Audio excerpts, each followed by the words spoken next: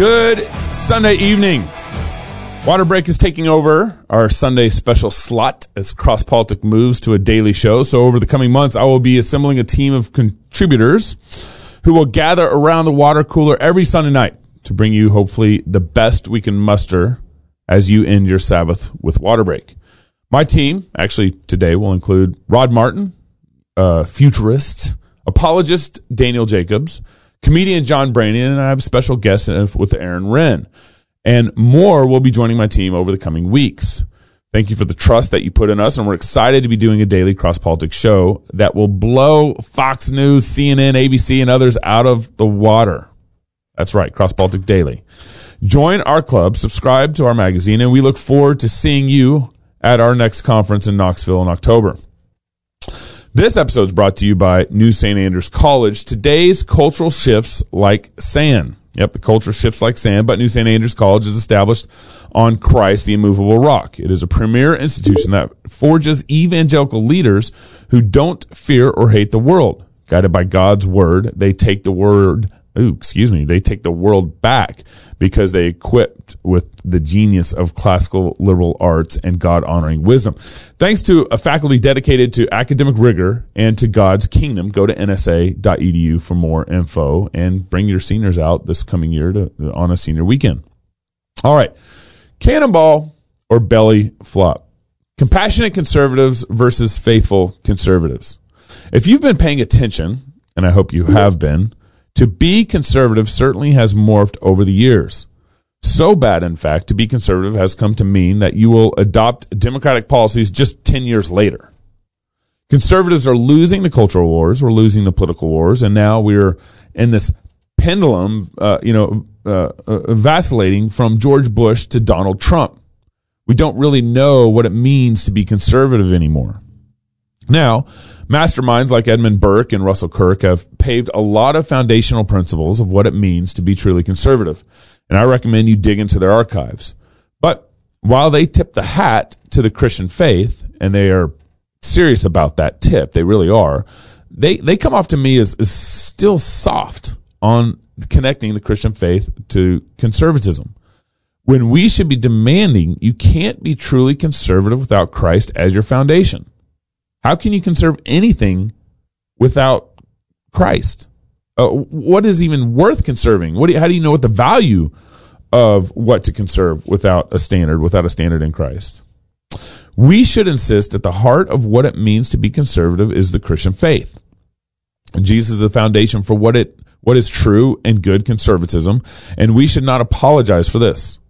In fact, it is good for the conservative movement to insist on this very point. For decades, we have been taught to believe that conservatism can't exist apart from Christianity, or at best, we can get modern conservatives to say that Judeo-Christian values have influenced the conservative movement, at best. But if you insist on more than that, you will lose a majority of the Republican Party.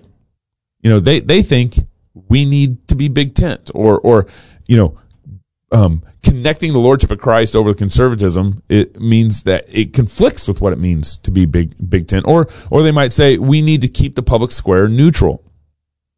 We need to reclaim the center. We need to own what it means to be truly conservative and insist that the Republican Party live by this, what I'm proposing, this Burkean 2.0 conservative vision. We have been plagued by the George Bush compassionate conservatism. We really have. And which really means some sort of limp-wristed conservatism. That is what it has come to mean. And instead insist on faithful conservatism. I don't want compassionate conservatism. I want faithful conservatism. So, my guest today is Renn. He's a writer and consultant in Indianapolis whose focus is on helping conservatives and the American church rise to the challenge of finding success in the 21st century. Now, Renn, thank you. Welcome to the show. Thanks for having me. Now, as you've tracked the conservative movement for over the years, over the decades, what has been your take on the trajectory of the Republican Party and really the broader conservative movement? American conservatism is an interesting beast in that it's a conservatism that is new.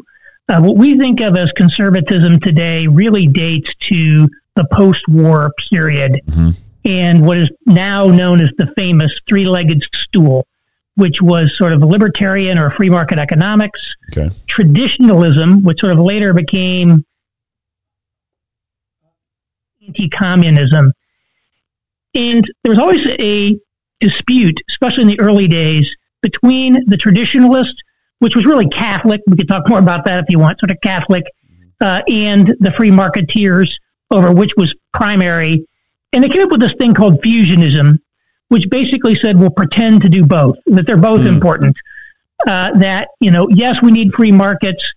Free markets depend on virtuous people, but virtue cannot be truly virtuous unless it's freely chosen. Mm-hmm. But really, at the end of the day, anti-communism was the glue that held the whole thing together. And after the fall of the Cold War, a lot of what became conservatism really started to disintegrate, and you ended up with some of these things like compassionate conservatism, et cetera. I would argue the neoconservative, aggressive interventionist policy of someone like Bush probably played a much bigger role in discrediting his brand of conservatism than his domestic policies around compassionate conservatism. But that goes to show these invasions of Iraq, for example, were sort of predicated on finding a replacement for anti-communism. This aggressive foreign policy aggression had to have an alternative outlet. And it sort of became, democratic interventionism abroad. But again, this is not really an ancient movement that goes back to Burke, contrary to what a lot of people think. Yeah. There's no chain of like master and disciple going back to Burke.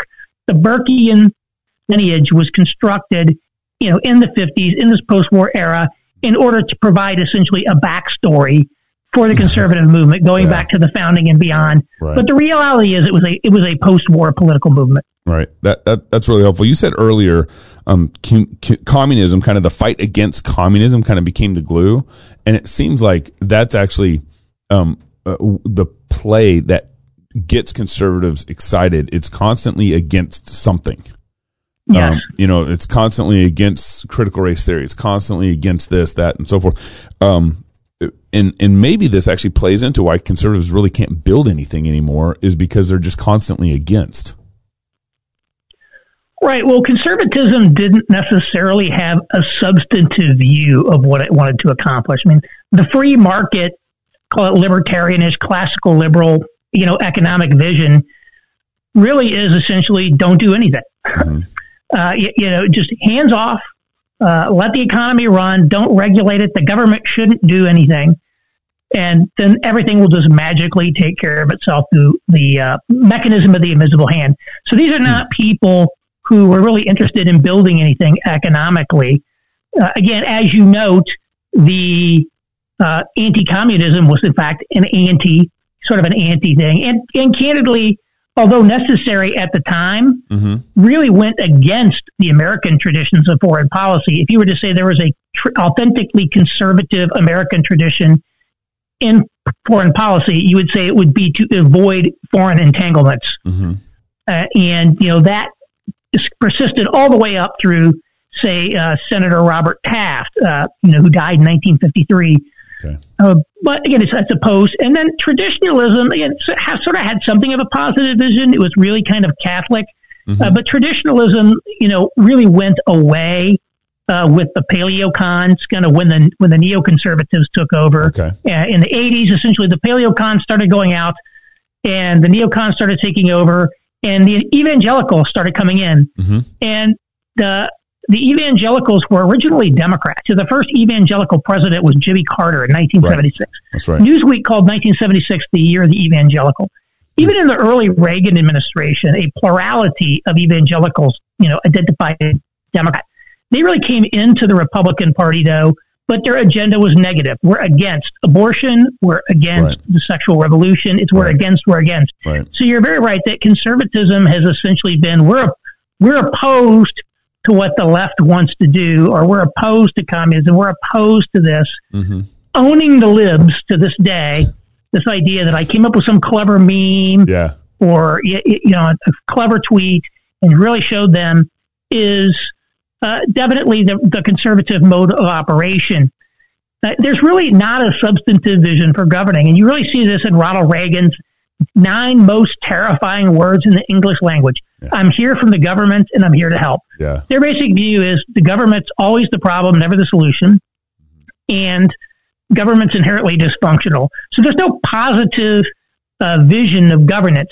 Now, your conservative vision could certainly apply to society outside of government. Yeah. But when conservatism in America primarily manifests as a political movement, and it's a political movement that says, vote for me, and I promise to never, ever do anything for you because the government shouldn't do anything. That's the problem. That's why you end up with what we see today.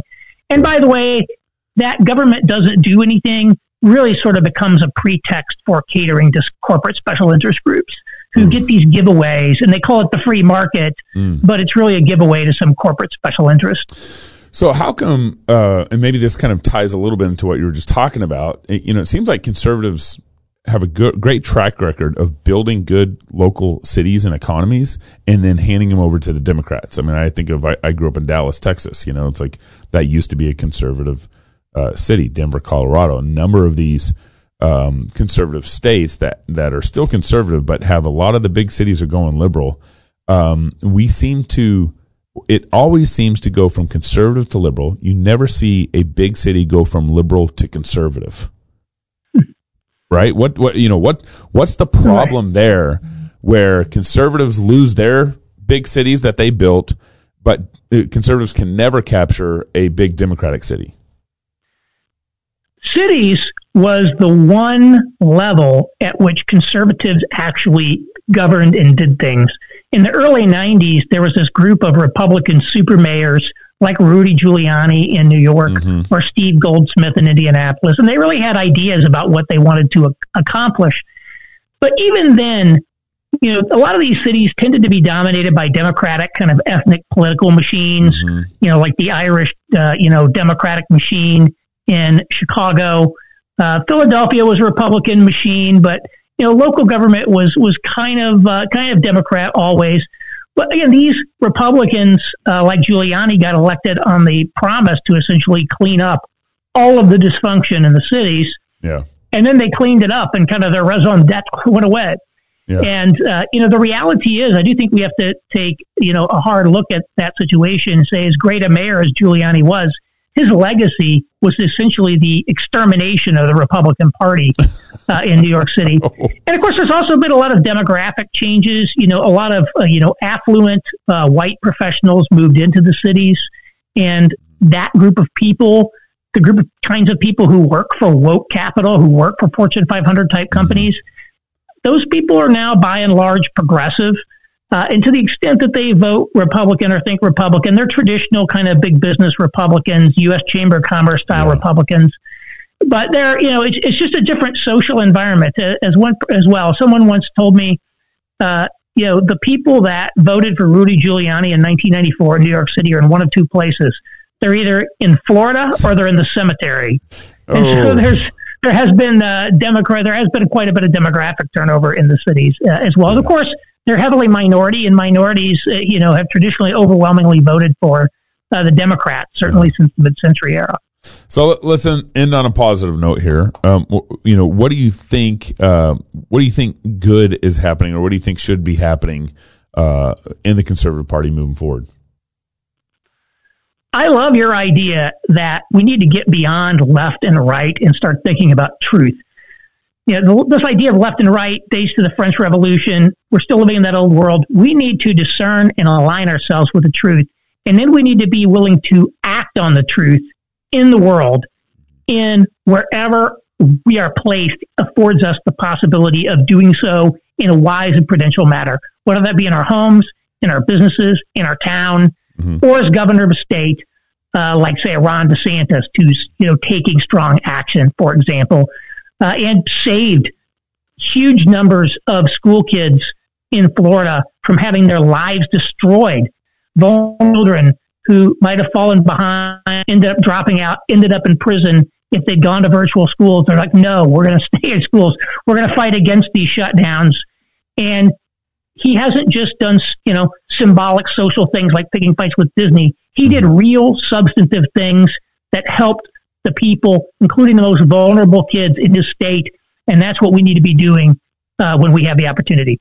That's good, Aaron. Thank you so much for joining Waterbreak. You guys can find out more at aaronrenn.com. He's on Substack. He's also on Twitter, so make sure you check Aaron Renn out and his cultural commentary. I believe you also send out a weekly email as part of everything that you're working on. Yeah.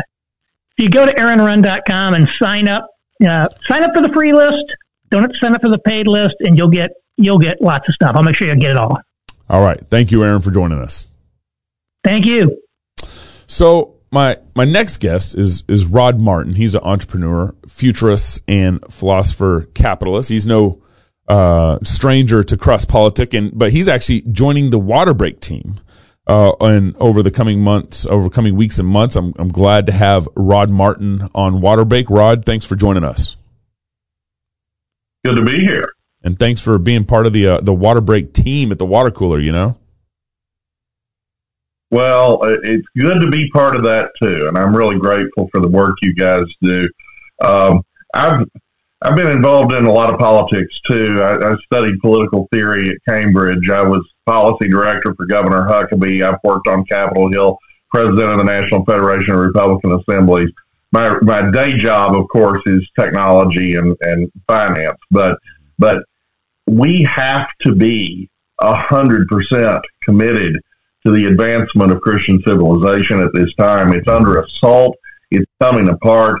It's going to be laid low. There's no reason for us to suspect that we aren't facing the imminent danger of a dark age. But there's also no reason for us to think that's necessary.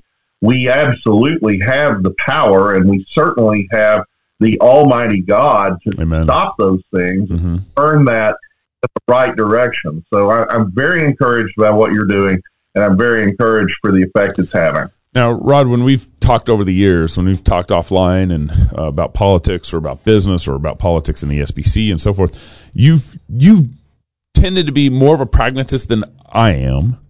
And so how would you, if we're trying to kind of reclaim the conservative party, there's still, we still have big divisions within the party itself. We have, what we call, would have been termed rhinos now, Republican in name only. And then you kind of have your soft conservatives, and then you kind of have your almost libertarian conservatives in the party. How do we reclaim, true conservatism in the Republican Party when there's a lot of fracturing there? Well, we have to understand that it's not so much reclaiming, it is establishing. Okay. And your last guest is brilliant man. Has written some really good stuff lately that everybody should go read. Lined out kind of a history of the conservative movement in this country. Everybody was a conservative in the sense that we would think before around the turn of the 20th century. So you didn't need a conservative movement. You had divisions within what we would call conservatism. Whether you're talking about the Federalists and the Anti-Federalists, or you're talking about various approaches to economic policy in the 1870s. But then, with the rise of progressivism, which is just a form of socialism around the turn of the 20th century, and then its discrediting by around 1920, where they started to steal the word liberal rather than continue to be tagged with their own name. 2 generations, 3 generations had to completely die off before they started being willing to use the term progressive again. You actually had to have a conservative movement. The Republican Party was wiped out on the ground after 1930, absolutely decimated.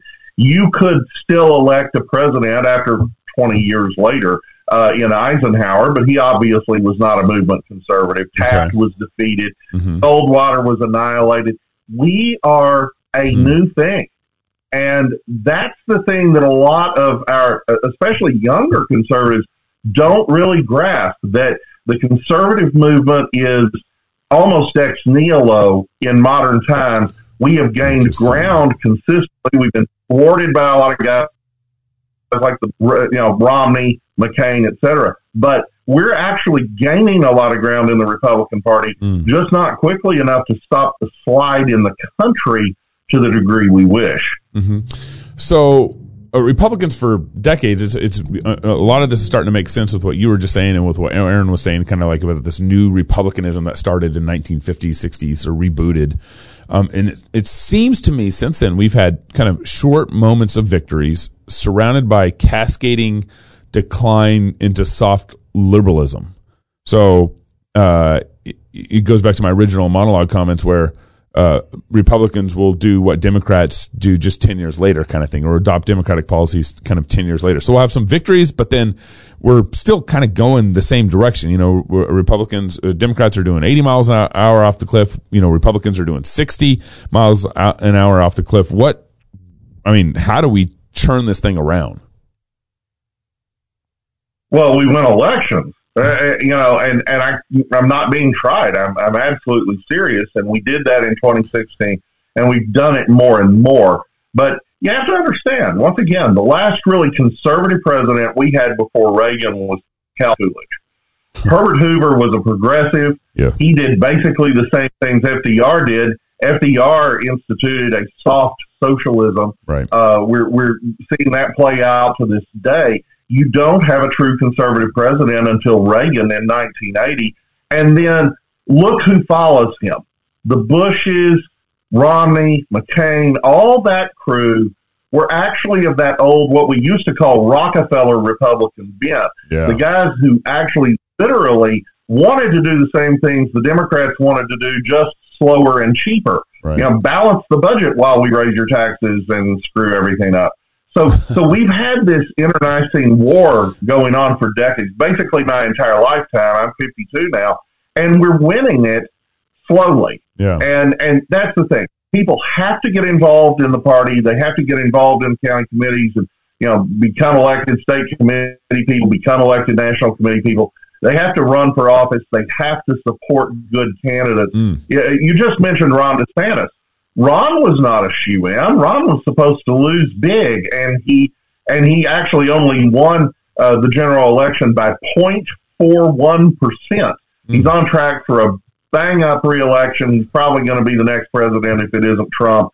But you have to actually go get those things. Ted Cruz is a great senator. He'd make a great president. He'd make a great Supreme Court justice. He was down 30 points in the Republican primary when he started. He had two opponents, and he ends up the senator. Rubio, kind of a mixed bag, but infinitely better than his Republican opponent, who you'll recall is the now Democrat Charlie Crist. Oh, yes. Rubio was down 20 points and beat Charlie Crist in the Republican primary. Wow. We have to be gutsy. Frankly, we have to be populist. We have to actually make conservatism apply to real people's lives, day in and day out lives, to engage the masses to see that conservatism really is better. And then we actually have to go do the work. And that's not just the candidates. We've got to actually, as individuals, be part of that process. Christians especially. If you want to see the Republican Party and the United States of America actually exemplify the sort of historic Christian civilization that we care about, and even more than that, a better and constantly improving Christian civilization that is better than any of our forebears ever had. If you want those things, it's every one of our tasks. We can't leave this to the professionals. This is a bottom-up country until somebody makes it not be. And we have to fight for that bottom-up. That will not happen by on high from Washington or Tallahassee or Boise. That'll happen with us. Now, Rod, where's the church? What does the church need to be doing in all this? It seems like the church has kind of played a back seat to politics for various reasons. For the church not being discipled well, the church pastors believing that they shouldn't be preaching into the political sphere, separation of church and state. There's all these layers there, but where should the church be focusing on in this situation?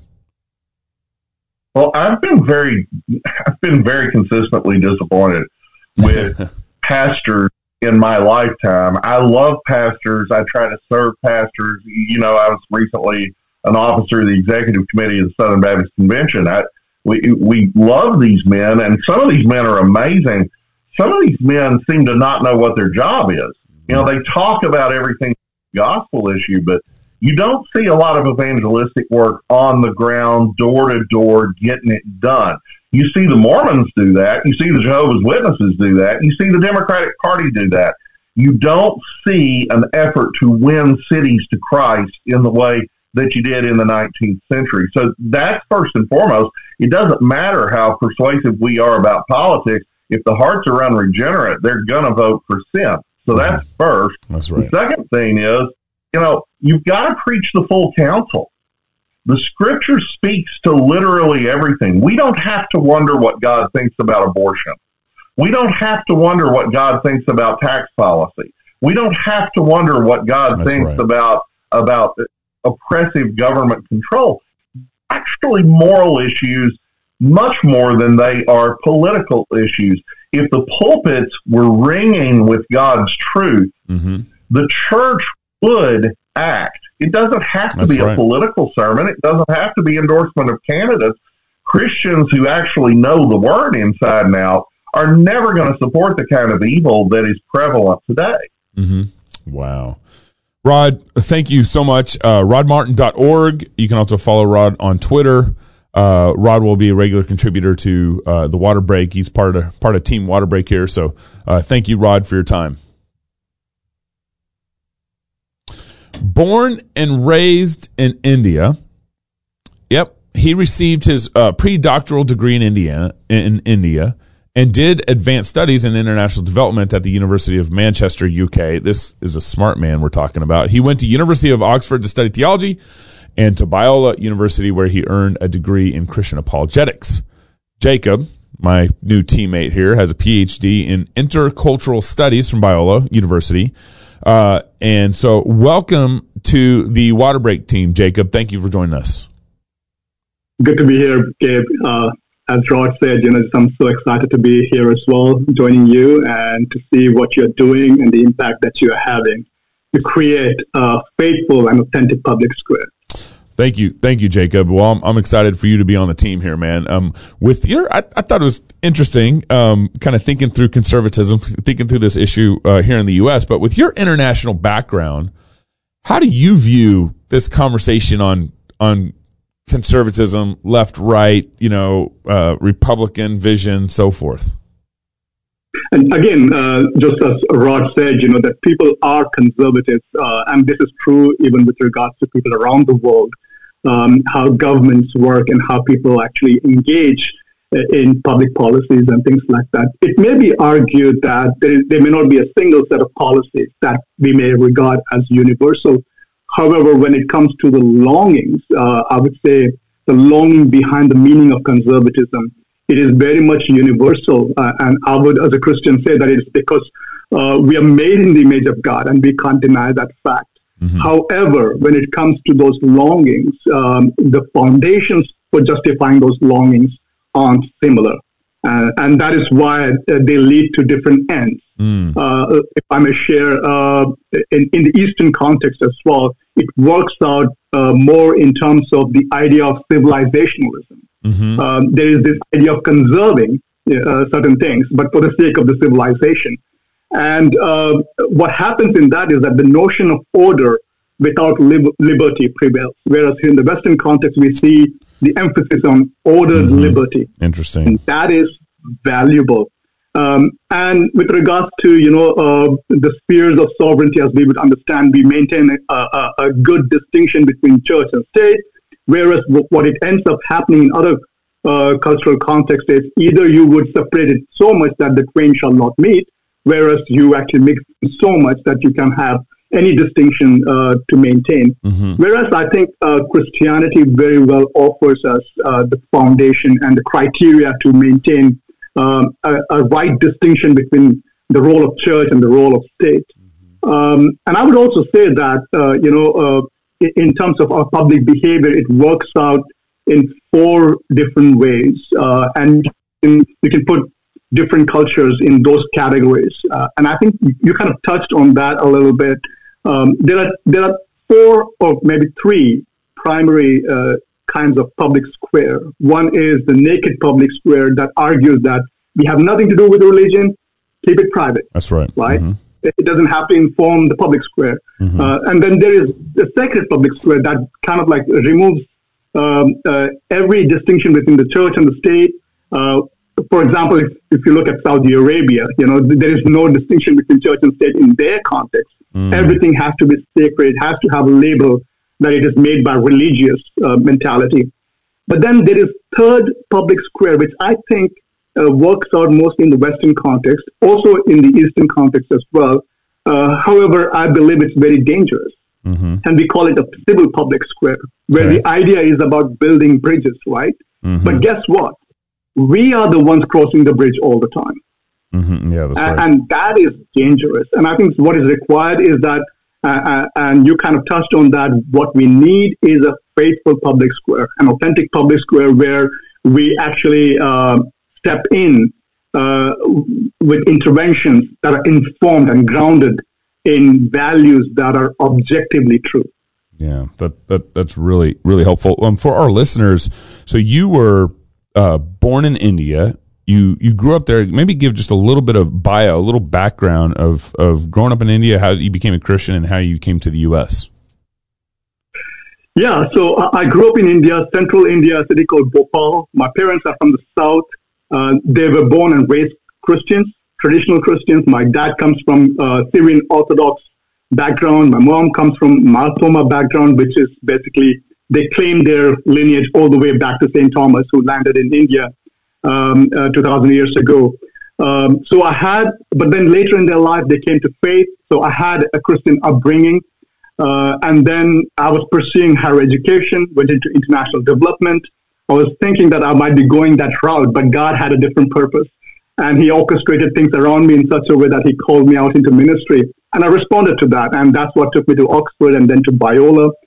But then I traveled quite a bit. I traveled for work, for studies, and for ministries around the world. And that kind of developed a passion in my heart to really look at what is it that makes the Western civilization different, and how has Christianity informed that, and what foundations it has provided. And that captured my attention so much that I started studying about it, and God had its way of directing our path to come to the West as missionaries here. So currently we are under a missions organization called Missionary Gospel Fellowship. Okay. And what we're trying to do is actually advance the truth of Christian faith and promote its excellence in public life. And the way I do that is by helping the church to do proper cultural exegesis alongside biblical exegesis, which I think is a much needed engagement in the church today.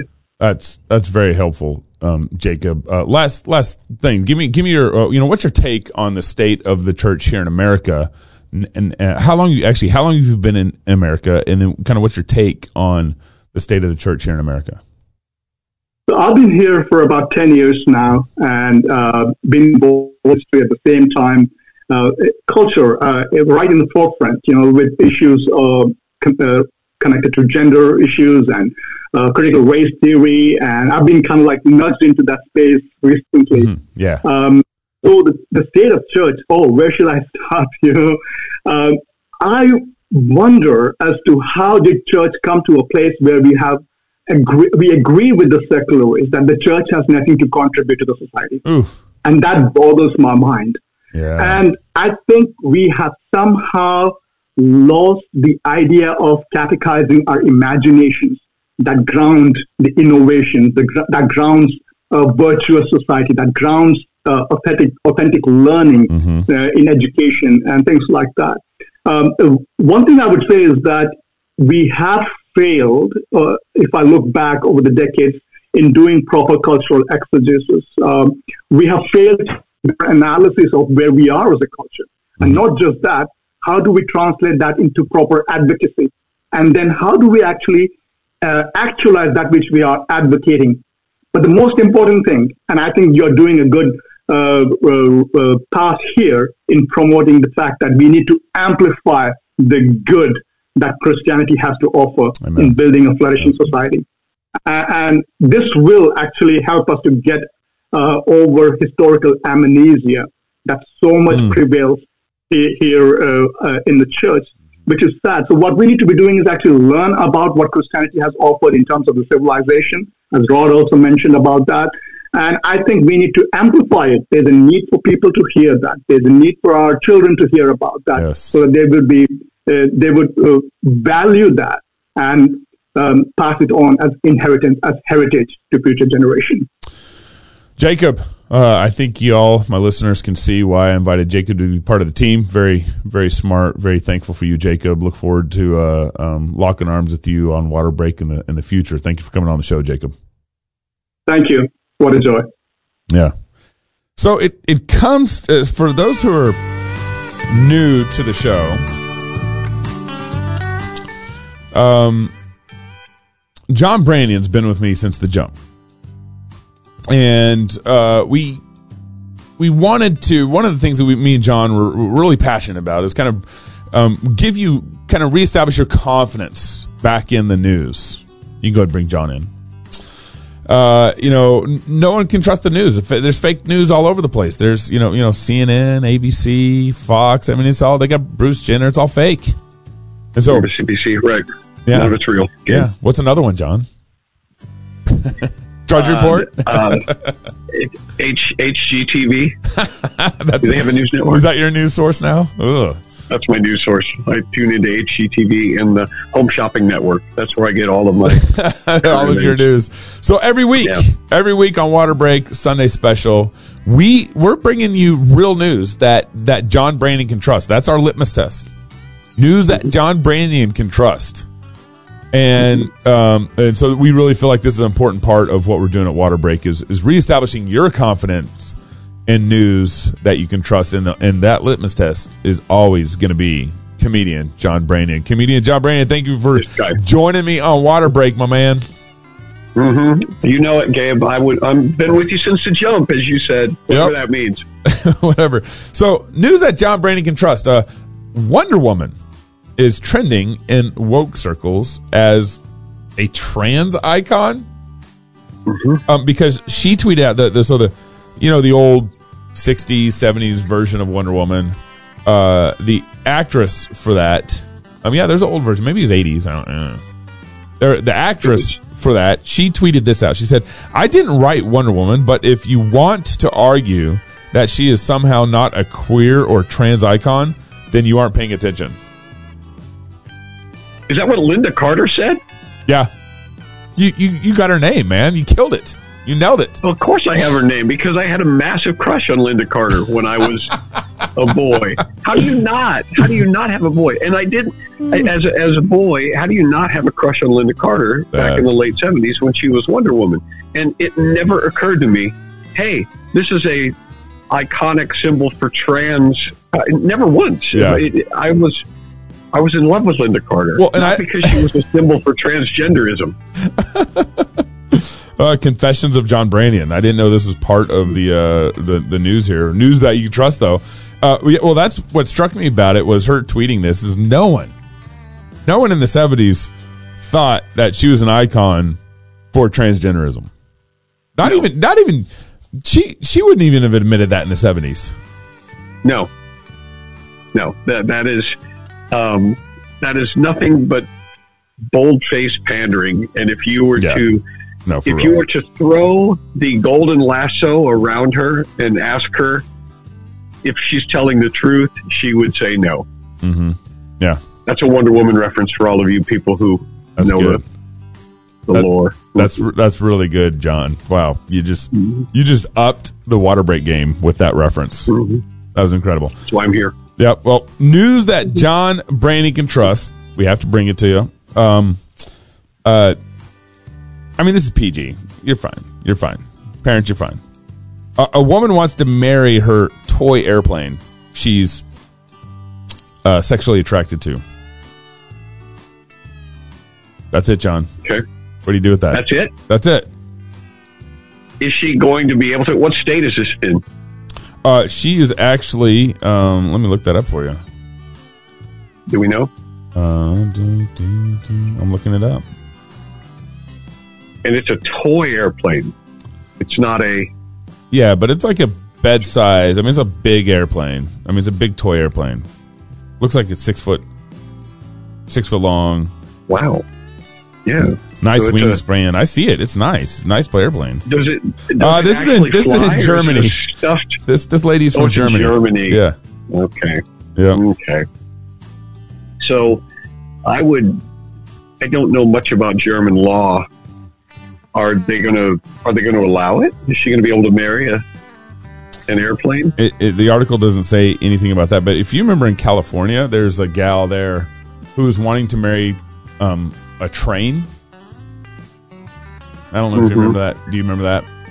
That makes less sense to me than marrying an airplane. If you were going to marry, if you're going to marry a mode of transportation, you would want to marry one that was the most efficient and expeditious. You know, a train, you can go anywhere in the world if you're married to a train or a plane, but if you're married to a train, you're pretty much limited. You can only go where the tracks are. You know, but it's true, but it could be like, you know, one of those situations where like a 25-year-old meets a 55-year-old man, you know, just wanting that age thing in there, that age factor. You mean the person that falls in love with a train? Yeah. Because train is identified with that's right. For the nostalgia. That's right. Yeah. I don't know. No, I didn't hear about the train thing. I hadn't heard about the plane thing. I believe it. And I hope that it happens. I hope that she's allowed to go through with it, because I would be curious to hear what the vows are. Yeah. I would love to hear the vows. I would love to hear the exchange of vows. I would love to hear and see how they set up residency. What if it turned into like a Johnny arrangements are? What if it turned into like a Johnny Depp, you know, Amber situation, but the plane can't respond? Well, that is one reason why it would be easier to be married to an airplane than to be married to Amber Heard. If I was counseling somebody, that's good. Should I marry Amber Heard or should I marry a train? I would say train every time. Train every time. Yeah, every time. News that John Branyan can trust. Last one here. California Appeals Court rules that bees are now fish, so they can be included under Endangered Species Act. Bees are the Endangered Species Act covers fish, and so the judge just said, well, bees are fish now. Mm-hmm. This is California, right? Yes, it is. Yeah. Well, that is that's wonderful. I would say that bees, why not make bees something? Why not make bees something more exotic? Why not make them Bengal tigers rather than fish? Because fish, that's true. Fish nobody cares about. Nobody cares about endangered fish, do they? Mm-hmm. When was the last time you heard somebody say, "Oh, we're worried that this fish might go extinct"? I mean, people don't know; they don't care. But if you make it a polar bear or a tiger, make it a tiger or a whale, everybody's going to be. You know, everybody's going to be all worked up about it. So we can't let the tigers go extinct. I think that's short-sighted on the judge's part. I think that they should have been a little more. If they're gonna resonate with the passions of the animal rights activists and the climate people, you got to pick an animal that they care about. They don't care about fish. Yeah, no, you're right. They do care about tigers. Yeah, you're right. Where are you at right now? What's in your background? Oh, I'm out. This is it's my pool. No, it's a fake background. I didn't know. We're doing this different than we've done before, and so I didn't know how. I wasn't prepared. I don't have my background ready. Okay. Next week it'll be much better. Yeah. Well, I changed things on you last night, and I didn't tell you. It was my fault. And I realized this morning when I was texting you, I'm like, "Hey, you coming on the show, John? What's up? Where you at?" And you're like, "Yeah, I'm on. Where are you at?" And I was like, wrong. I gave you the wrong link. So I broke into my neighbor's house. That's what this is. He's on vacation. He has some bees and fish back there. Yeah, he's got a whole tank full of bees, of fish. He's got a whole hive of fish out there that he gets. Got a whole hive full of honeyfish out in the backyard. That's great. Pollinating all the flowers. Yeah. All right. Well, they lost their minds in California. Because is anybody still unclear about that? Is there anybody still in the United States that's like, yeah, you know, California's. We all know, don't we, that they're insane. Yeah, I don't know to this day why California is still able to pay its own bills. And it really can't. I mean, they had to borrow a bunch of money from the federal government, but So all right, let's put the bees on an endangered species list. What does that fix? How does that solve the problem now? That they're listed as endangered because they're fish, not bees anymore. But how does that practically change anything? If the bees are in trouble of going extinct, so what? I mean, now they're on a list. it's social engineering, man. That's what it is. They're just trying to get all the farmers to care, I guess. Well, it's being on an endangered species list does actually nothing to keep you from becoming extinct. Yeah. As far as I know. Well, I wonder, beehives in California are very important for farmers. And so I wonder what this kind of means to them and how they operate their farms. But that's something the Californians got to work out, man. I ain't worried. Yeah. I live in Idaho. You live in Indiana. Where the bees are bees and the fish are fish. That's right. And everybody that's right. knows where they stand. That should be Indiana's slogan, man. That's what that should be. Where bees are bees and fish are fish. That's it, man.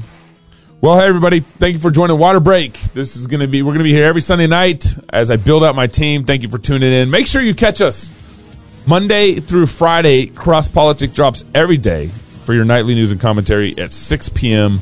And we will have a guest in and out of those nightly shows also. So we're very excited for the nightly show that we're dropping with Cross Politic. It's a lot of work, so we appreciate your club membership support.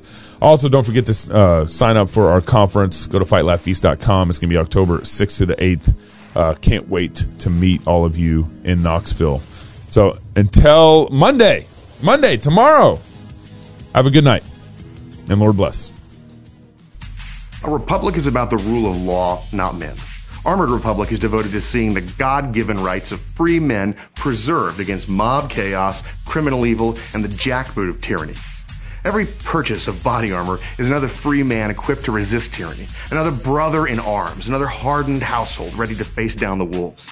Body armor is a tool of liberty, and every tool is for the purpose of working or keeping, creating or guarding, building or fighting. Join the Armored Republic. Build. Fight.